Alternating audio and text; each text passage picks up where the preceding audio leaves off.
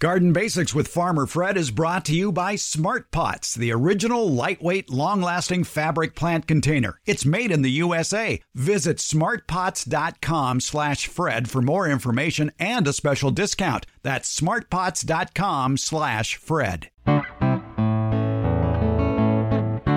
Welcome to the Garden Basics with Farmer Fred podcast. If you're just a beginning gardener or you want good gardening information, well, you've come to the right spot. Today, we talk on 3 winter garden topics with Quentin Young. He's a Sacramento County, California master gardener, a landscape designer, and a former nursery manager. First off, Quentin discusses the importance of pruning your deciduous fruit trees during the spring and summer instead of the winter. Then we talk about many gardeners' winter vexation, potted plants that aren't draining after a rainstorm.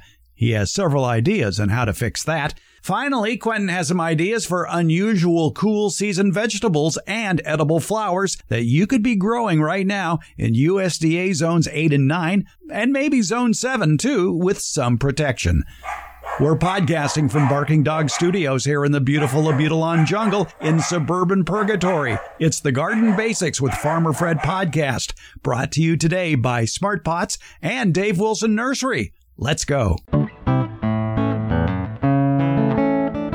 It's winter. Should you be pruning your deciduous fruit trees? We've talked a lot about on this show the value of summer pruning of deciduous fruit trees. A deciduous fruit tree is one that loses its leaves in the winter. We're talking about peaches, plums, cherries, apples, you name it. If it loses its leaves and produces fruit in the summertime, well, it's probably a deciduous fruit tree. And summer pruning has a lot of value to it because you're pruning before the buds are set. Basically, you're pruning that tree after you've harvested the fruit. What about winter pruning? People have talked about winter pruning. It has its place. It has its value. But should that be your primary pruning season, the winter time? We're talking with Quentin Young, landscape designer, master gardener. We're at the Fair Oaks Horticulture Center here in Sacramento County. We are standing next to a deciduous pomegranate, which is very nicely trellised, Q. That's really pretty. Thanks. Yeah, that's a pomegranate espalier. Excellent job. Thank you. All right. Winter pruning. You have all sorts of fruit trees here. Talk a little bit about the fruit trees that are here.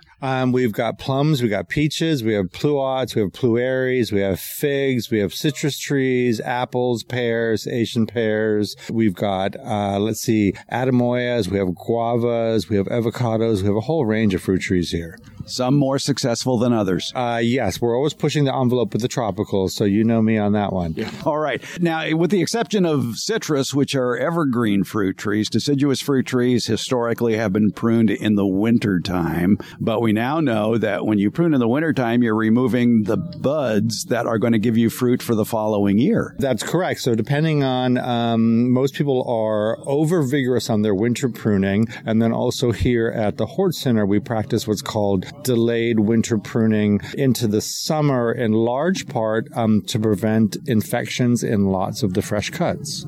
Yeah, because rain can spread a lot of diseases. Yeah, especially with cherries and apricots, but also peaches and nectarines as well. Also, our summer pruning allows us to keep the trees smaller so they're easier to harvest, and it lets us open up the silhouette so that we get fruiting buds from basically top to bottom. Yeah, if you look around the fruit trees here, they're all basically 6 to 7 feet tall, and that's the result of probably pruning twice a year in the spring and summer, once when you're thinning out the fruit and then once after you've harvested the fruit. That is correct. And on some of the more vigorous ones, like the plums and pluots, we sometimes actually will prune them, or we're continually pruning them at least once a month. All right. Now, winter pruning. One advantage I can see to winter pruning, you get a better view of the structure of the tree. You can take out crossing, rubbing, or broken branches. That's correct. And so what we recommend is, instead of pruning, that you mark the branches so that you know what to prune later. So we're going to probably do that with the multigraft cherry tree, which has gotten too big, but we don't want to prune it now, but we're going to mark the branches with colored tape so that we know which ones to cut later in the year. Is this an example of what you would have call what you just did call delayed winter pruning. That is a perfect example because we know it's probably going to rain, hopefully some more, and we don't want those fresh cuts to get infected when the rains come. What is it about cherries and apricots that require them to be pruned best, say, in July or August? We want those wounds to heal before the rains come so they don't get things like eutype of dieback, bacterial canker. Everybody sort of knows, or you've seen that cherry tree that leaves out in the spring and then suddenly starts wilting and everything just sort of dies on the branch. That's an example of dieback from usually doing cuts in the winter. Yeah, right. And the tree heals itself very slowly in the winter, whereas in the summertime, those wounds can heal themselves fairly quickly. Fairly quickly, that's correct, yes. Is there any reason to prune a deciduous cherry tree in the wintertime? No. Okay. All right. I mean, if you're doing it for safety reasons, that's one thing. You know, obviously with these storms, if there was some reason you had to cut off a broken branch, I can understand that. But if you're just doing your regular fruit tree pruning, wait until at least March or April. Yeah, you look like here in the orchard, you came out fairly unscathed after that near hurricane force wind hit here in early January. Yeah, and that's another good reason to keep your trees small. You know, a smaller profile means you're going to have less wind resistance.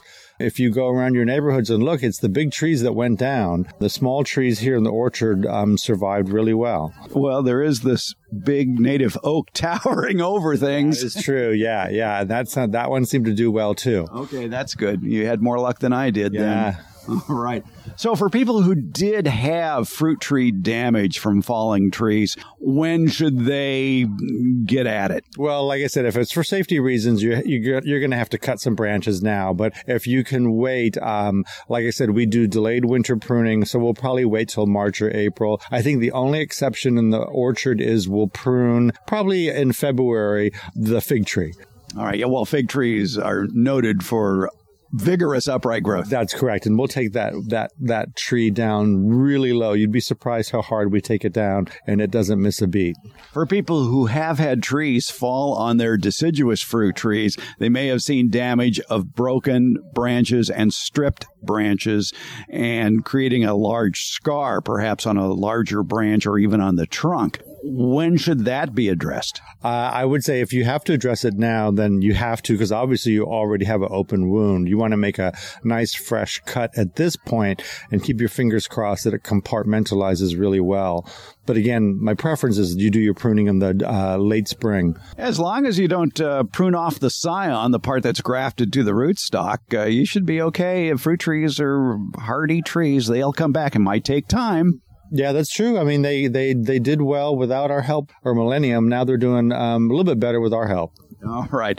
Quentin Young, landscape designer here at the Fair Oaks Horticulture Center, master gardener, anxiously waiting warmer days, and Harvest Day, which is the first Saturday in August. It's an open garden day. It's the big event in the first Saturday of August here at the Fair Oaks Horticulture Center in Fair Oaks, California. First Saturday in August. Q, there'll be a lot of fruit then. There will be. There'll be a lot, and the orchard will be completely different looking then.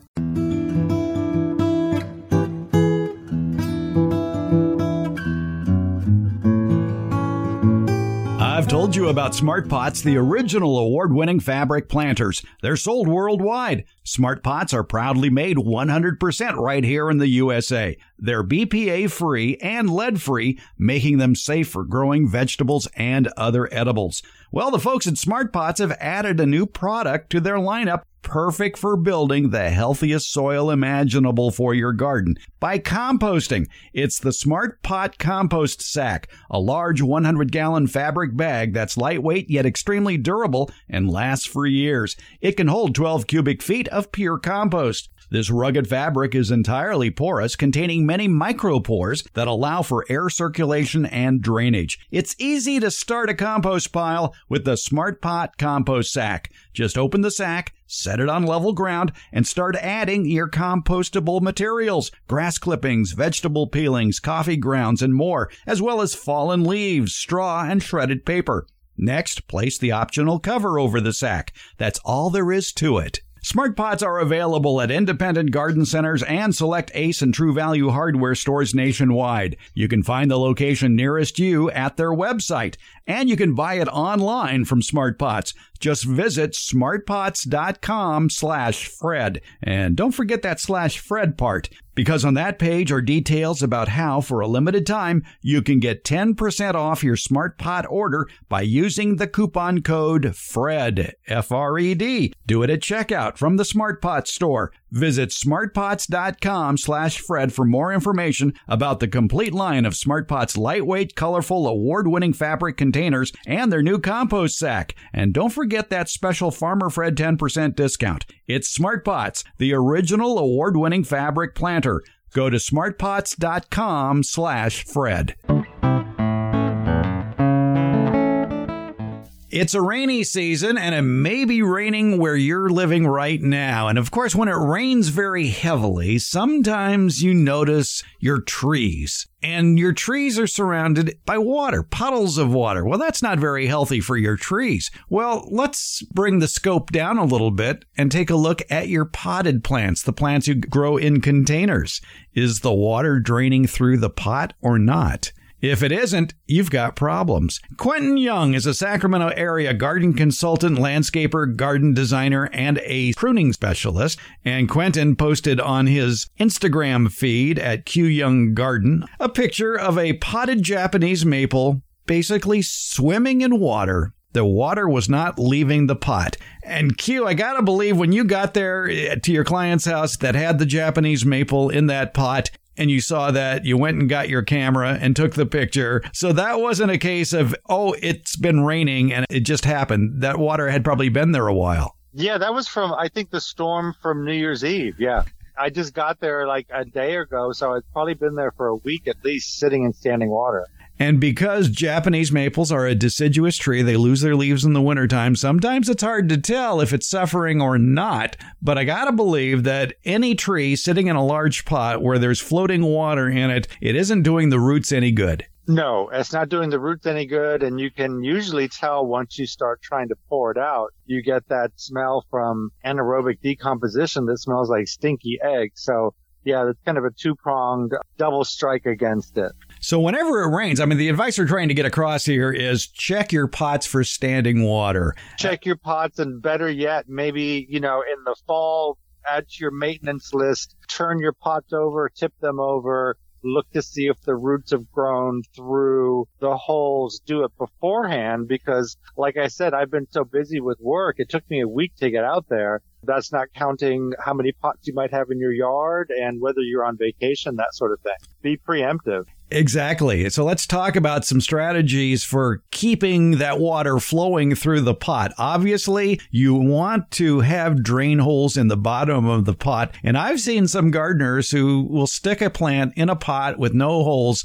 thinking that the water just somehow magically disappears, and it doesn't. Yeah, and they sort of often will do that. Oh, I'll just keep an eye on it, but you forget. A week later, you've forgotten that pot has no drain holes, and then we have one quick rain, or you have a neighbor that's watering your plants for you, and then unfortunately the symptoms are the same, right? You have this droopy plant, so you think, oh, it needs more water, and you keep watering it until you realize it's drooping because it's sitting in standing water. And so the first thing you do when you buy a pot to put a plant in, especially a large pot that you're going to be having a tree in, a small tree like a Japanese maple, one of the smaller versions of a Japanese maple, make sure the water can get out of that pot and go somewhere. The other problem people will do is, okay, we'll do that. We'll have a pot with a hole in it. I'll just set it here on the ground and plant it. This is exactly what happened to my clients is the roots grew through, and these roots were massive. So not only did they fill up the drain hole, but it probably took me a good 45 minutes of moving this pot back and forth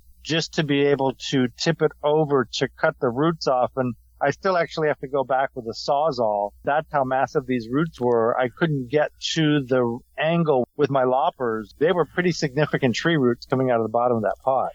And that pot that you have with that Japanese maple that you posted on Instagram looks like a pretty nice pot, because one strategy... It's very nice. Oh, yeah. And they probably were not willing to maybe have you drill a small hole towards the bottom on the back side to allow some drainage. Actually, I hadn't probably thought about that. If I'd had a drill with a proper porcelain bit that could have been plan B, but the drainage hole was pretty big to begin with. It was about the size of maybe a mandarin when I planted that tree. That was probably 4 or 5 years ago, but that hole was one solid root. So that took me a while, just like I said, to be able to get that pot at an angle, to be able to cut that root was a bit of a nightmare. But I did it. But like I said, I still got to go back with the Sawzall. I want to cut more of the root out, and then I want to try to drill some of the root out that's coming through that hole. But all of that could have been prevented if I had just been a little bit more preemptive about it. If it wasn't an expensive pot, one easy way of getting it out would be just to break the pot. I've done that in the past. Yeah, exactly. I think we've all done that. And actually now, the dormant season, winter, it's a good season for repotting waterlogged deciduous trees. Yeah, doing a little bit of root pruning, putting them back in with some fresh potting soil. And if you're lucky, maybe your local garden center is having a sale on pottery because it's winter. Would you move up a size in pots to do that? I would, yeah. I would try to, but in the past, with my citrus trees, I just recan them back into the same size pot, but I do some root pruning. And like you said, now's a good time in the dormant season. With my citrus trees, I just want to make sure that I picked all the fruit off. But now would be a good time. You could sort of, with the Japanese maple, treat it a bit like a bonsai and just do some root pruning and put it back in the same size. But you could go up a size if you wanted. Would you wash off the soil and then repot it into new soil? I would wash off part of the old soil as part of the root pruning and definitely put it in with some new fresh potting soil. And I bet there'd be something under the pot this time around. Yeah, so this is a good example of just how time changes things. I had it on some pieces of brick and things like that, same way that we do with the wine barrels at the horticulture center. But over time, things sink and they settle, and this had settled into the ground. And that's what allowed the roots to grow through the hole into the ground. This is a good lesson for anybody with potted plants. Don't set them on the soil because the roots will find the soil below. Yeah. And if you do put them on the soil, go back maybe once a year, tip it over, make sure that it hasn't sunken into the ground. Because I had some pots at home that had done the same thing. They had just settled into the ground and started to root into the ground. And so luckily I caught those in time. Another strategy would be to put something like a plastic plant stand beneath it that just raises it maybe an inch or so above the soil line. Yep, or use some pieces of broken brick. I have some bamboo in pots at home, and what I did, just to be extra safe, I used 12 by 12 and 24 by 24, just regular concrete pavers that you would use to make a path. And I put them on those. So that way I know for sure that there's no way that they're going to root into the ground. You're a gambling man. I know, because it's bamboo. Yeah. But what the heck? You got to do something. Yeah, raise it off the ground so that there is that air gap here that will discourage any roots from leaving the pot and getting into the soil. You mentioned, though, that in your Instagram post that if this is a big pot and for one person to handle it, to tip it over, to take a look, it took a bit of effort. It did. It took me almost 45 minutes of rocking back and forth, of cutting fairly significant roots to be able to turn the pot over on its side to get to that major root ball, which I still have to go back and cut out. But that explains why my client had me do it and they didn't. Yeah.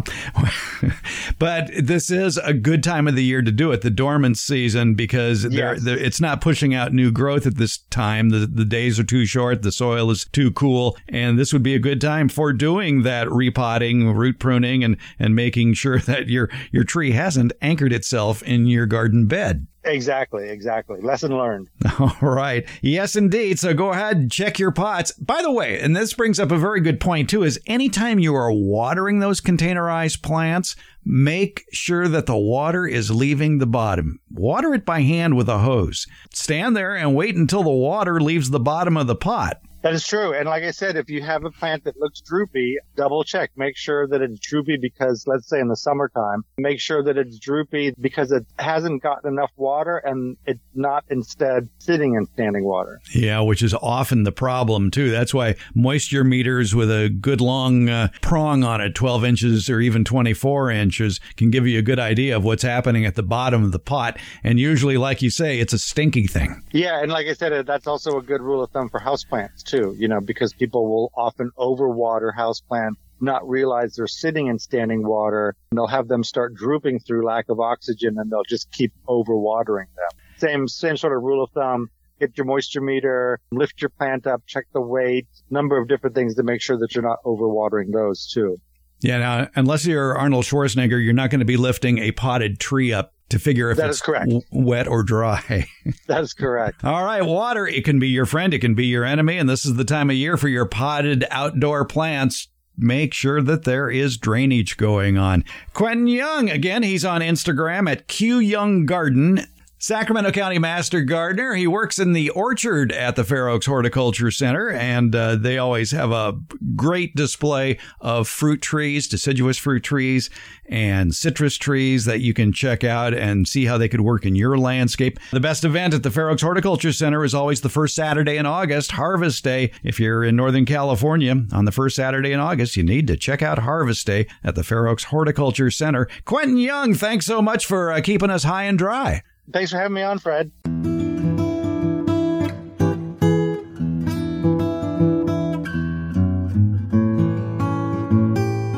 The weather may not be perfect for outdoor gardening right now, but it's perfect for planning your 2023 garden. Now's the time to plan the what and the where of what you want to plant for the future. And to help you along, it pays to visit your favorite independently owned nursery on a regular basis throughout the fall and winter just to see what's new. And coming soon to that nursery near you is Dave Wilson Nursery's excellent lineup of farmers market favorites, great tasting, healthy fruit and nut varieties. They'll already be potted up and ready to be planted. And we're also talking about a great selection of antioxidant-rich fruits, such as blueberries, blackberries, raspberries, goji berries, grapes, kiwi, mulberries, gooseberries, figs, and pomegranates. Wholesale grower Dave Wilson Nursery has probably the best lineup of great tasting fruit and nut trees of any grower in the United States. Find out more at their website, davewilson.com. And while you're there, check out all the videos they have on how to plant and grow all their delicious varieties of fruit and nut trees. Plus, at davewilson.com, you can find the nursery nearest you that carries Dave Wilson's plants. Your harvest to better health begins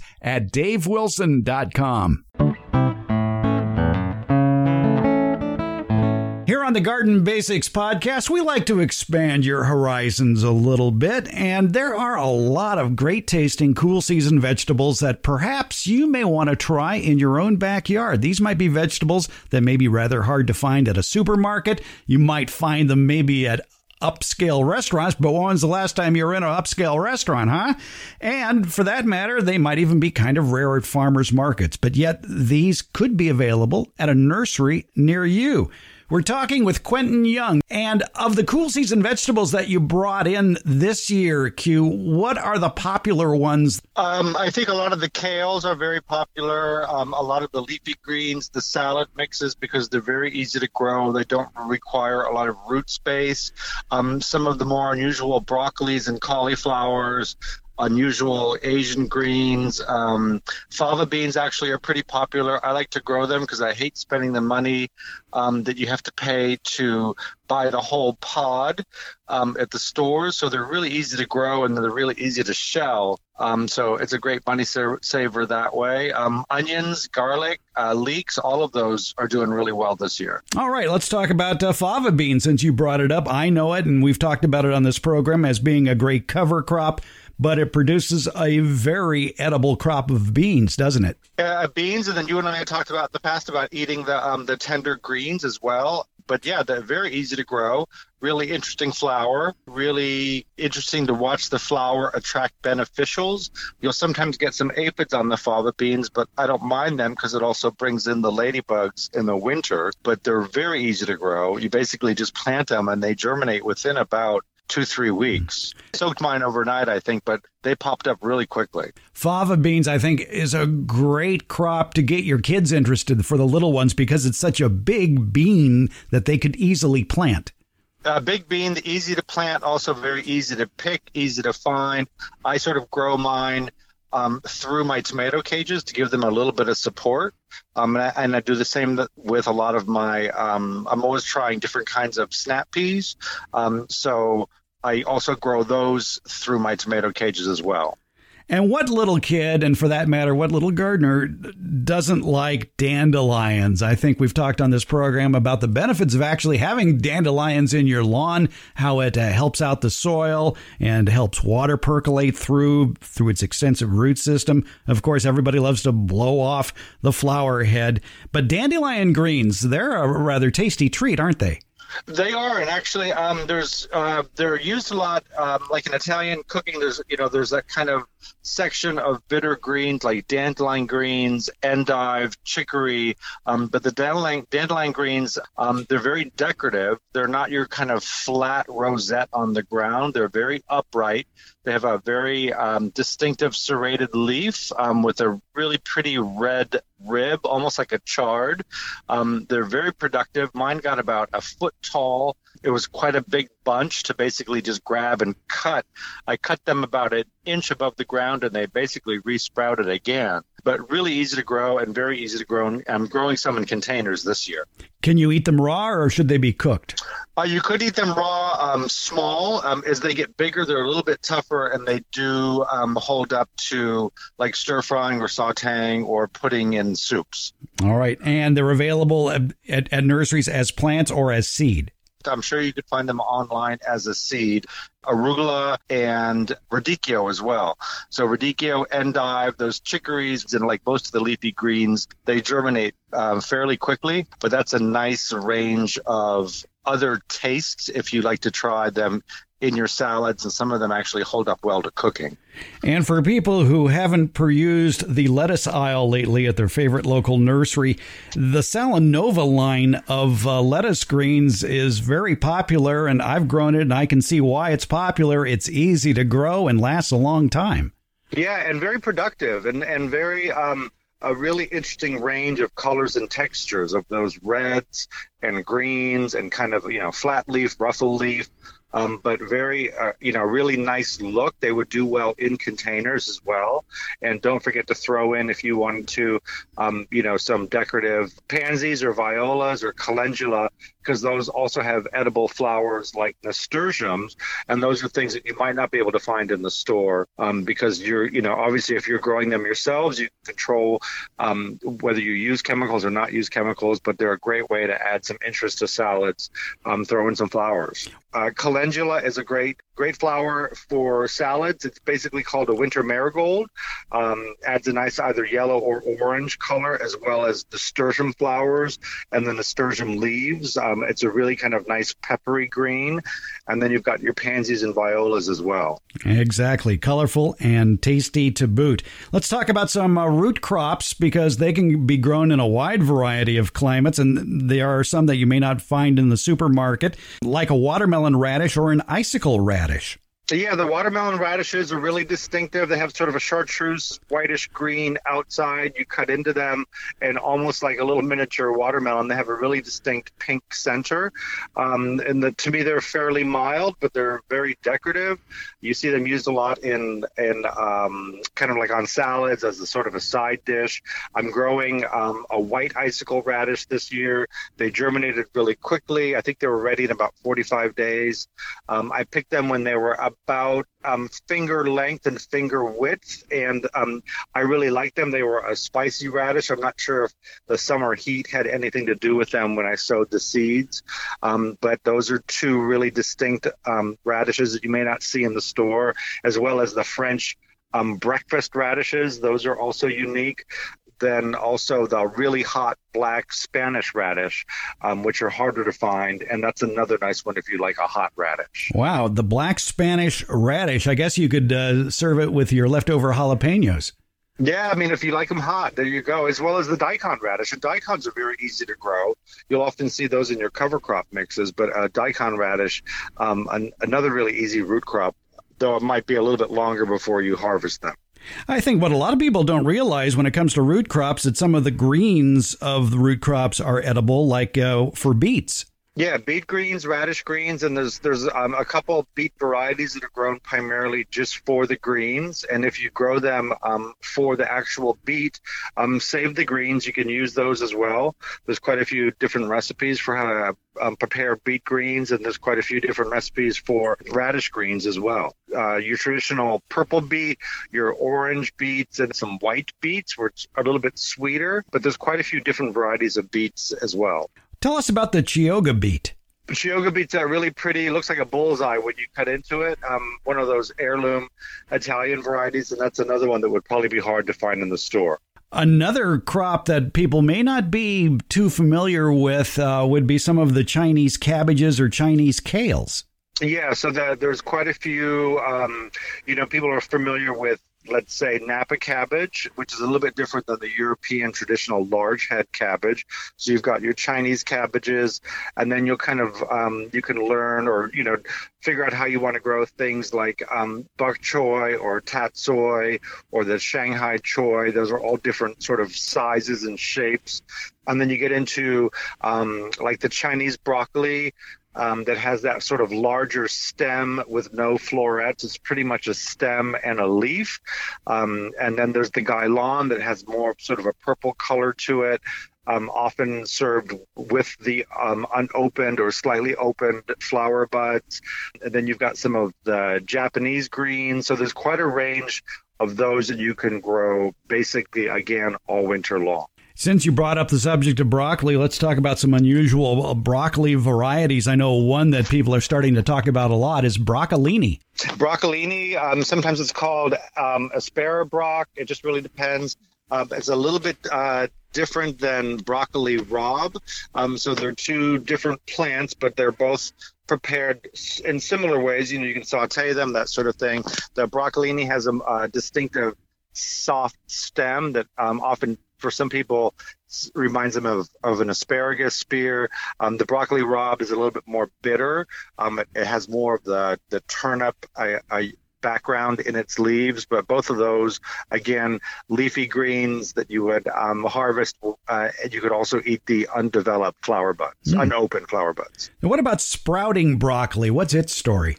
The sprouting broccoli, so most people are familiar with like the large head, like Marathon or Arcadia, Green Magic. Those have sort of the typical, what I would say, grocery store broccoli that you're going to be waiting some time for that flower head to develop. The sprouting broccolis, there's some Italian varieties. I think the Secchio is one. There's English purple, and they do a lot of little side shoots. And so you pick those instead of waiting for that large flower head to develop. And there's some cauliflower varieties like that as well. Plenty out there for the cool season garden, things that you may not be familiar with, things that would be a taste treat for your family. Give them a try. Quentin Young is a Sacramento County Master Gardener, a landscape designer, and a purveyor of unusual vegetables as well. Quentin, thanks for filling up our plate with unusual cool season vegetables today. Thanks for having me on, Fred.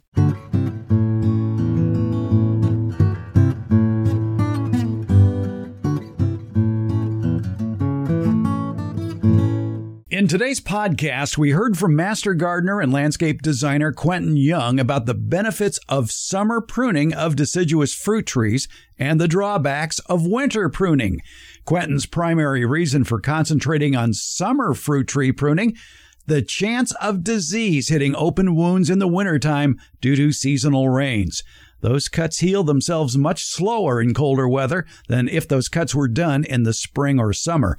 But as you may be aware, in the wide world of gardening, there are multiple ways of achieving a successful harvest of vegetables, flowers, and fruits without appearing to be harming the plant.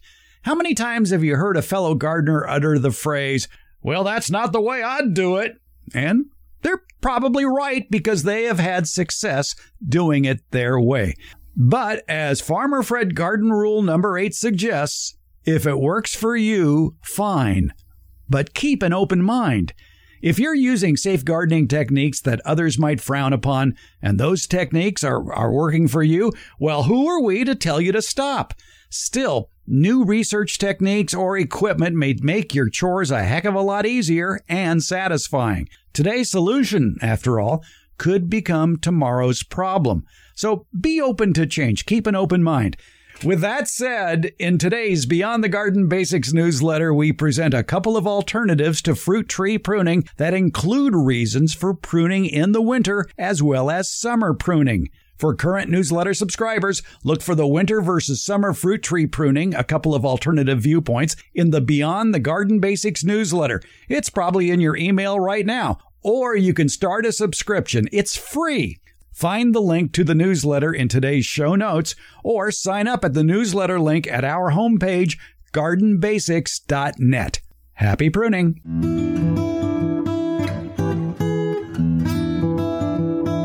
The Garden Basics with Farmer Fred podcast comes out once a week on Fridays. Plus, the newsletter podcast that comes with the Beyond the Garden Basics newsletter continues, and that will also be released on Fridays. Both are free, and they're brought to you by Smart Pots and Dave Wilson Nursery. The Garden Basics podcast is available wherever podcasts are handed out, and that includes our homepage, gardenbasics.net. And that's where you can also sign up for the Beyond the Garden Basics newsletter and podcast. That's gardenbasics.net, or you can use the links in today's show notes. And thank you so much for listening.